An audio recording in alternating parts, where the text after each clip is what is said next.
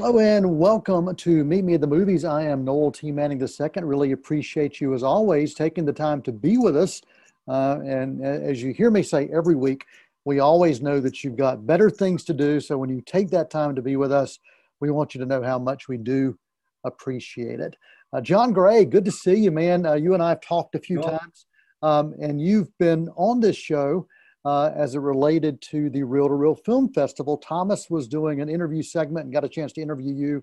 And congratulations on that short film win as well back for Reel to Reel. So congratulations. And I know you've got some other Reel to Reel stuff coming as well next year. That's right. Yes, we do. Yeah.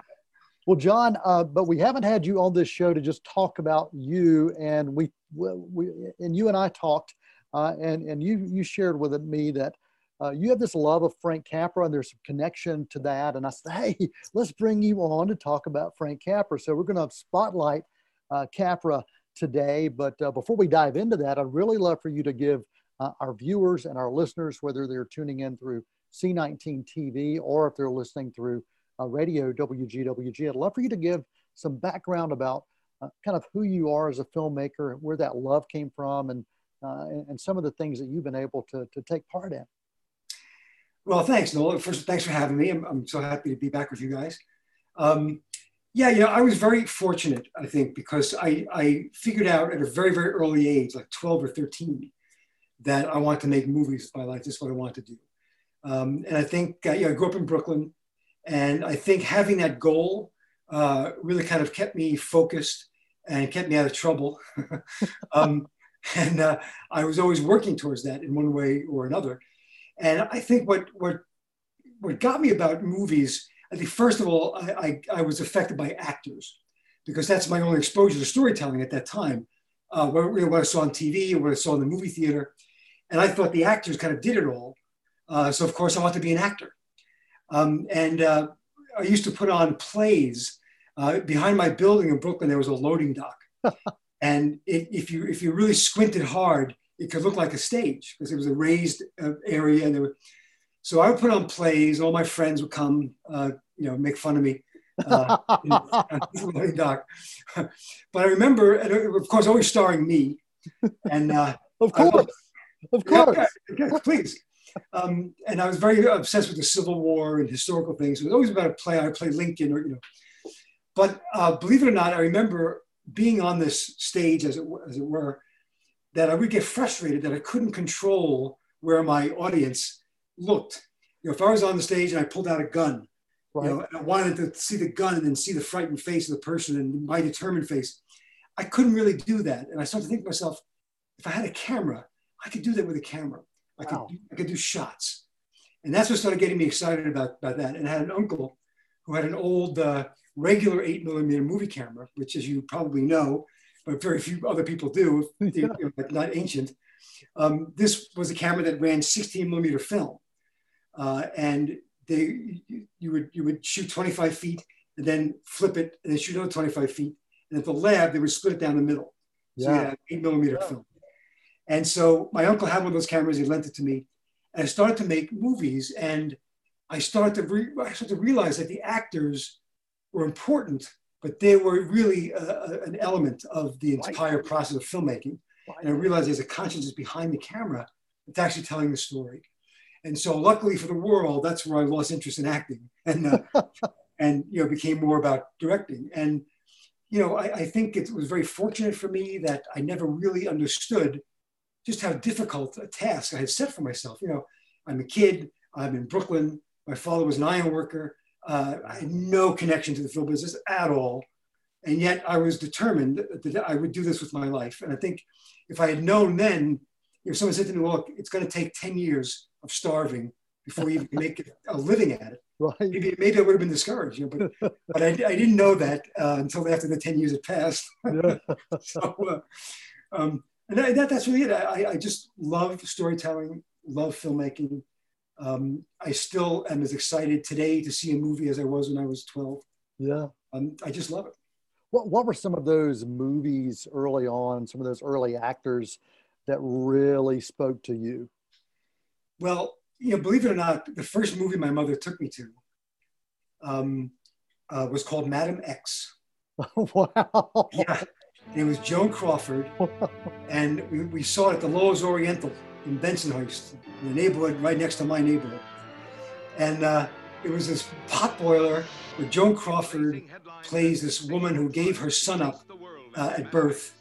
And she had a terrible life, became homeless, all these horrible things happened to her. And then later on, she's accused of a murder. And in the meantime, her son has become a lawyer. And so she hires the son without him knowing that she's his mother. Yeah.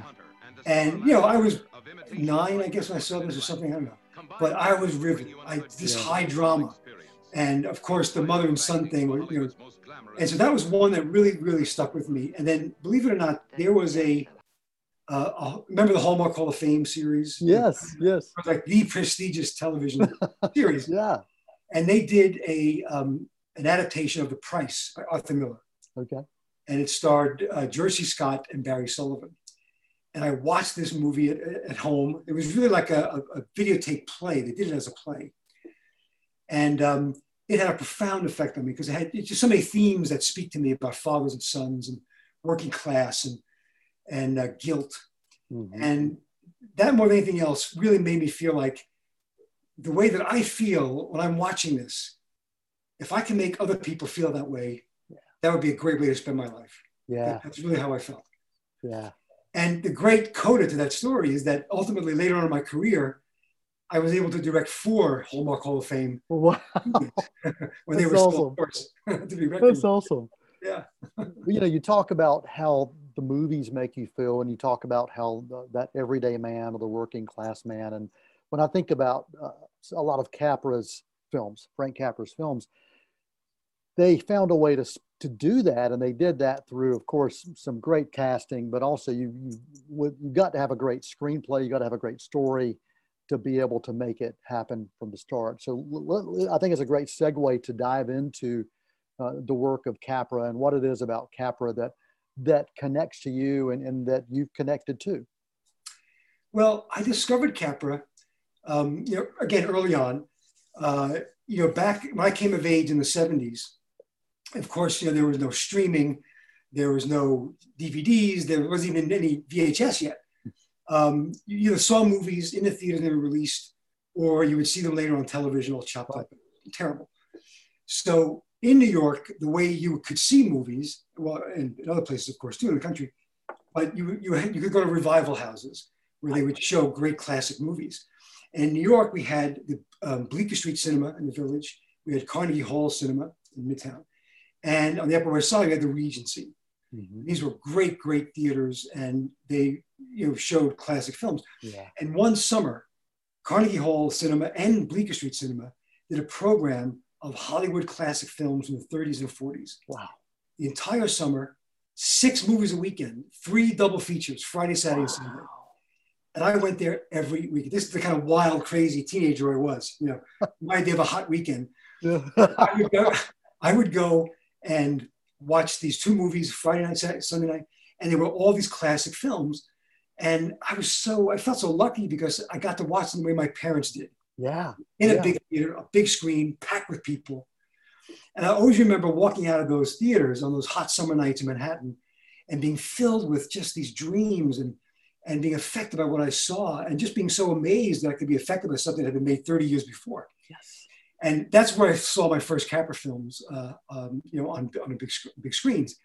And I was just struck by how funny they were, how human they were, and how fast they were. The pace was just furious. Yeah. I love that. And It's a Wonderful Life, which everyone knows Capra for now. And of course, when he made it in 1946, it was a failure. Right. Critically drubbed. Nobody saw it. And it was released after Christmas. It was released in January. Yeah. Yes, that's right. That's right. What are you doing? And we can talk more about that later. But I came to that film much later on because I was watching, Meet John Doe and It Happened One Night, which I thought was the classic films of all time. The Walls of Jericho, just fantastic. And so It's a Wonderful Life. I happened to catch one on a Christmas Eve night, and I had this little crappy apartment in Brooklyn. And I had this little black and white, like 12-inch screen. And I was I couldn't sleep, flipping the channels, and there was It's a Wonderful Life. And I saw Capra's name. Yeah. And so to watch it, and of course, I was completely blown away by this movie. And it's now a tradition in our family every Christmas Eve or near Christmas anyway, we watch it again. So that's how I became, enamored of Capra. And I read his autobiography, The Name Above the Title, which is phenomenal. And I was lucky enough to have a brief, we wrote letters to each other. We got brief correspondence is the word. Wow. I asked him for advice, and this is before the days where I could send him a link to a film. All I could do was describe the movie I made. I'm not going to send him a print, but he was very encouraging, and he signed a picture for me. Wow. And at that point, he was retired and living in Palm Springs, La Quinta. But he was the kind of person who paid it forward and cared about young people, and I just loved his films. What were there any things that he shared with you that remain with you today through those letters or through those dialogue that you had? Yeah. His big thing was to never get discouraged. Wow. That was his big thing in life, and because he had a very difficult life, he came here as an immigrant. Yeah. Didn't really speak the language. Incredibly smart, but lived in very degrading conditions. And, he was determined to get out of that. And he was trained as a scientist. He was a trained engineer, went to Caltech. Yeah. So just an amazing Renaissance man, really. Yeah. And he, I was having trouble in my 20s, getting taken seriously. And I was too young to be making movies, very hard to get a foothold. And I was expressing them in letters, and he'd write back and say, "Don't ever write a letter like that to me again. Do not ever feel sorry for yourself. Do not ever be discouraged. Just go forward at all times." And I really, I took on that attitude, and I learned from that. Anytime someone said no to me, it just made me more determined. Yeah, I didn't get upset, didn't get angry, didn't just okay. Thanks for your time. But inside, it was like, okay, I'm even tougher now. I'm going to make it. Yeah, well, that's something that you've done as a filmmaker too. You've passed along that same thing to others. You've paid it forward as well. Well, I hope so. Yeah. Well, one of the things you mentioned, and we're going to go to break in just a second, but one of the things you mentioned about being able to see these films on the big screen the way they were intended. My son Thomas has developed into someone who loves film, and you got to know Thomas before you and I got to meet. He interviewed you a while back, and I got a chance to take him to see Lawrence of Arabia during one of these revival showings just a couple years ago. And so I also got a chance to take him to a few other films that he had never seen, but he got to see them for the first time on the big screen. And I loved that. I absolutely loved that. And, here we are in, kind of a COVID world, and we were not able to do those things as much anymore. But I always encourage people, if you can see it on the big screen, do it. And the time will come back that we'll be doing that again. And we'll be embracing it again. You are watching Meet Me at the Movies right here on C19 TV. I'm Noel T. Manning II, hanging out with John Gray, and we're talking about Frank Capra. Join us. Come back after this quick intermission. We're going to talk more about Frank Capra. We're going to dive into the films that John Gray feels are the ones you must see. If you've never seen a Frank Capra film, ones you must see right after this quick intermission on Meet Me at the Movies. Thanks for joining us. They're gonna put me in the movies. They're gonna make a big star out of me. I would tell anybody that's interested in getting broadcasting that this is a really exciting field to be in. The possibilities are endless. And every day is different. There's always something new. You're always on your toes. I think the good thing about, a school like Cleveland Community College is they're really good at keeping up with the latest technologies. My experience with the broadcasting program has been everything and more. I've hosted a television show here. I've done radio shows. I've made my own commercials, all kinds of exciting things, digital animation. And I've never thought I'd have a career in news that I enjoy. It's just really exciting to, have a career where you're in control of what 2 million people in the area are watching every night. It's really exciting and enriching and fulfilling work. It doesn't feel like a job. I get to hang around all day and make television. Just listen to that. Now the question is, are you ready to start your journey today? According to the National Institute of Mental Health, over 6.9% of the nation's population is depressed, and the ASPCA estimates that 6.5 million animals enter shelters a year nationwide. Adoption has helped me and her. Maybe it could help you. Adopting a pet has helped her cope with depression, as well as many others like her. For more information regarding pet adoption, please visit aspca.org today.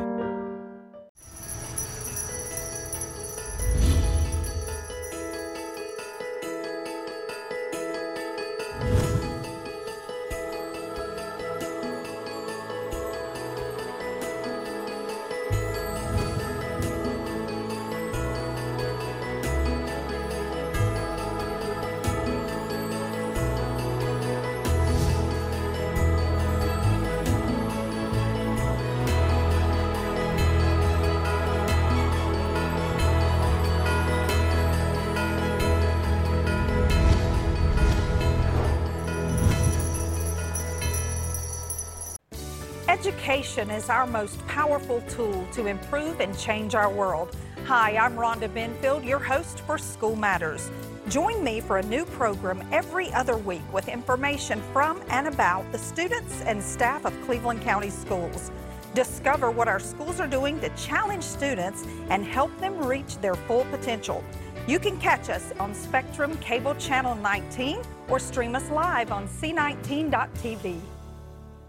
They're gonna put me in the movies. They're gonna make a big star out of me. Welcome back to Meet Me at the Movies. Noel T. Manning II here, hanging out with John Gray, and we are talking about Frank Capra right before the break.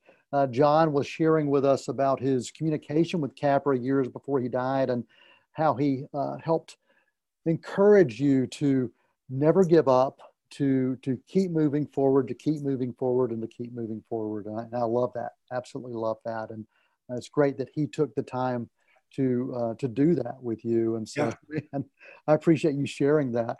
Well, as you talked about seeing Capra on the big screen and getting a chance to really appreciate the stories and the characters. So if we are talking to our audience about Capra films they must see, of course, during the month of December every year, you can watch It's a Wonderful Life, and it's not just a Christmas movie. you can watch it any time of year. But you want to talk a little bit about that one some more, or do you want to go ahead and dive into some others that they should see? Well, I will say about It's a Wonderful Life, if you can, if you're really interested in seeing it, try to get a Blu-ray or a DVD disc of it that you know that it will say on the disc that it's the original uncut version. Because for many years, It's a Wonderful Life was in public domain, which is really what it owes its success to, because it had been a forgotten movie. But when TV stations were looking to fill their programming at Christmas time, they would look at these public domain movies. Great, I don't have to pay for this. I'll slap it on. And that's how people got excited. You know, people got reintroduced to it that way. And then critics started talking about it. So in that respect, it was a great thing. It was a bad thing in that those TV stations could cut the movie any way they wanted to have the commercials fit in. So there are so many versions of this film floating around out there, missing key segments.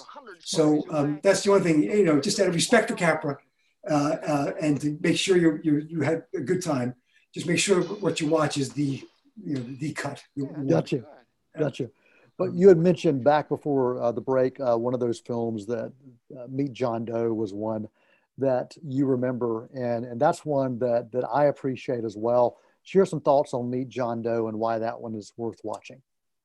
I think it's one of Capra's great ones. It didn't really do as well as his other films had done. I think some people felt it was too cynical. I think Capra himself later felt it was too cynical.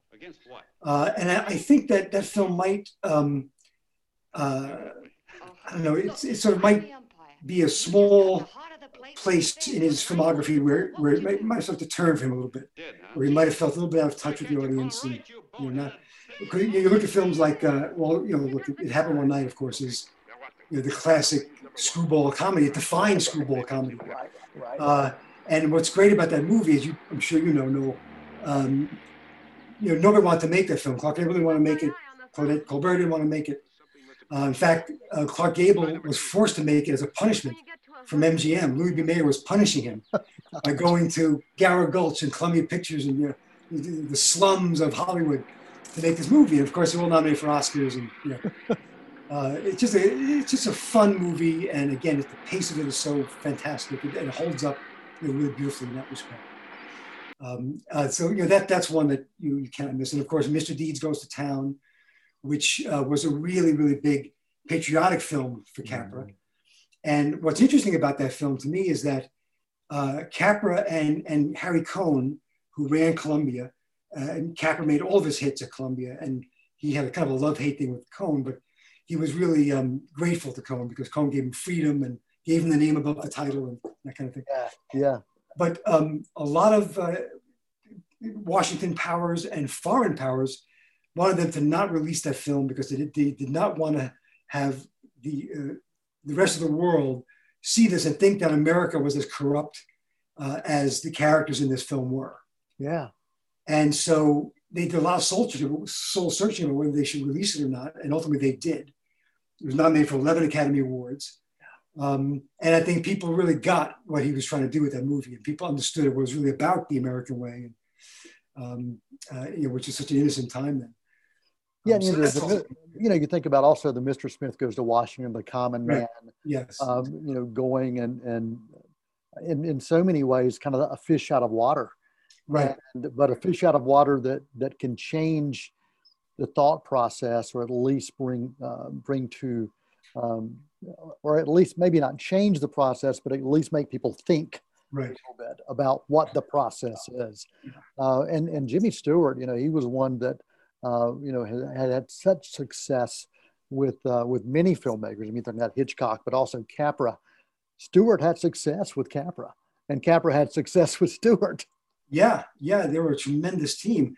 And what's interesting, to go back to It's a Wonderful Life again, 1946, it's the first film that they both made post-war. Yeah. And you could see how changed Jimmy Stewart was by his experience, with the war. Capra was 44 or 45 years old, so he couldn't go and fight. But he did enlist. He quit his career and enlisted when the war broke out, and made really, really valuable training films, and the Why We Fight series. But it was a very interesting film. And as much as people, talk about Capricorn and his sentimental movies, It's a Wonderful Life is a really dark film. Mm-hmm. Just a lot of really dark stuff happens in that movie.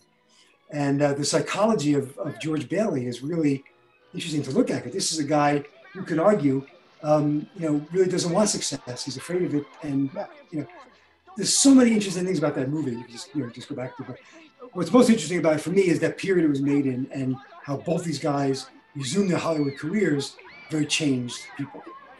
Yeah, and do you think that changed the way that people looked at film when they looked at that post-war time period, and some of the things maybe they expected or wanted from those post-war films, post-World War II films? Yeah, I think so. I mean, I think a lot of Capra scholars think that the audience had changed in those intervening years. They were not as open to the kind of sentimentality that Capra embraced. And that film just came and went. It didn't. It did get nominated for 2 Oscars, including Best Director. But it made. And it was also the first movie that he made with the company he formed, Liberty Films, with William Wyler. Yeah. And that was they only made a couple of films. It was William Wyler and George Stevens. I forgot the other film he made in 1948, but it'll come to me. But it was a nice utopian idea for Capra and these other directors to work without interference and work their own way. But it wasn't sustainable because the movies they made didn't make any money. Right. It was a problem. Yeah. If there's another film that anyone who's never watched Capra should see, what's one more Capra film they should see? I'd love to talk to you for like 3 or 4 hours, but I know.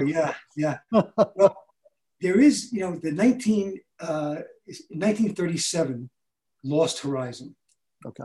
Really interesting film. It's dated. It doesn't hold up quite as well as others do. But technically is a very sophisticated film for the time. And he really used all his training as an engineer to pull off some amazing stuff in that. But it has just one of the great magical kind of moods to it, that film. I think you can find that. It's probably hard to find these days. But yeah.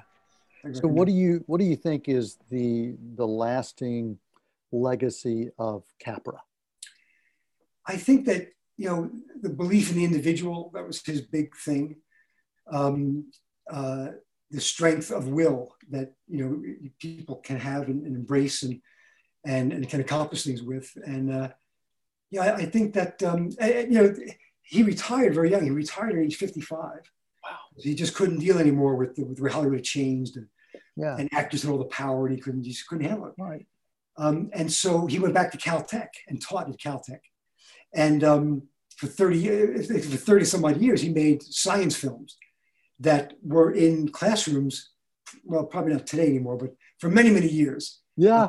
So even kids who never heard of him were being affected by what he had done. So he gave just a great legacy and a great lineup of films that he's made. And he's I think probably the only director who had 13 hit movies in a row. Wow. That's wow. just mind-boggling. Yeah. Maybe Spielberg has that, but I'm not even sure he does. Yeah. Well, and 61, I guess, was his last film. And then the autobiography that you mentioned came out 30 years later, name above the title. Is that the essential book that you would recommend? And I know there was a Frank Capra Conversations book that was out there as well that I've read years There's back. another book called, I forgot who the author is. I probably have it on my shelf here somewhere. It's called The Catastrophe of Success. Okay. It's a biography of Capra. It's a darker look at him. His autobiography is great to read, but it's his autobiography. Right. It's his point of view. But this biography is very interesting and goes into some of the darker places of Capra. And it's definitely good to have both of those as a balance. It's great. Absolutely.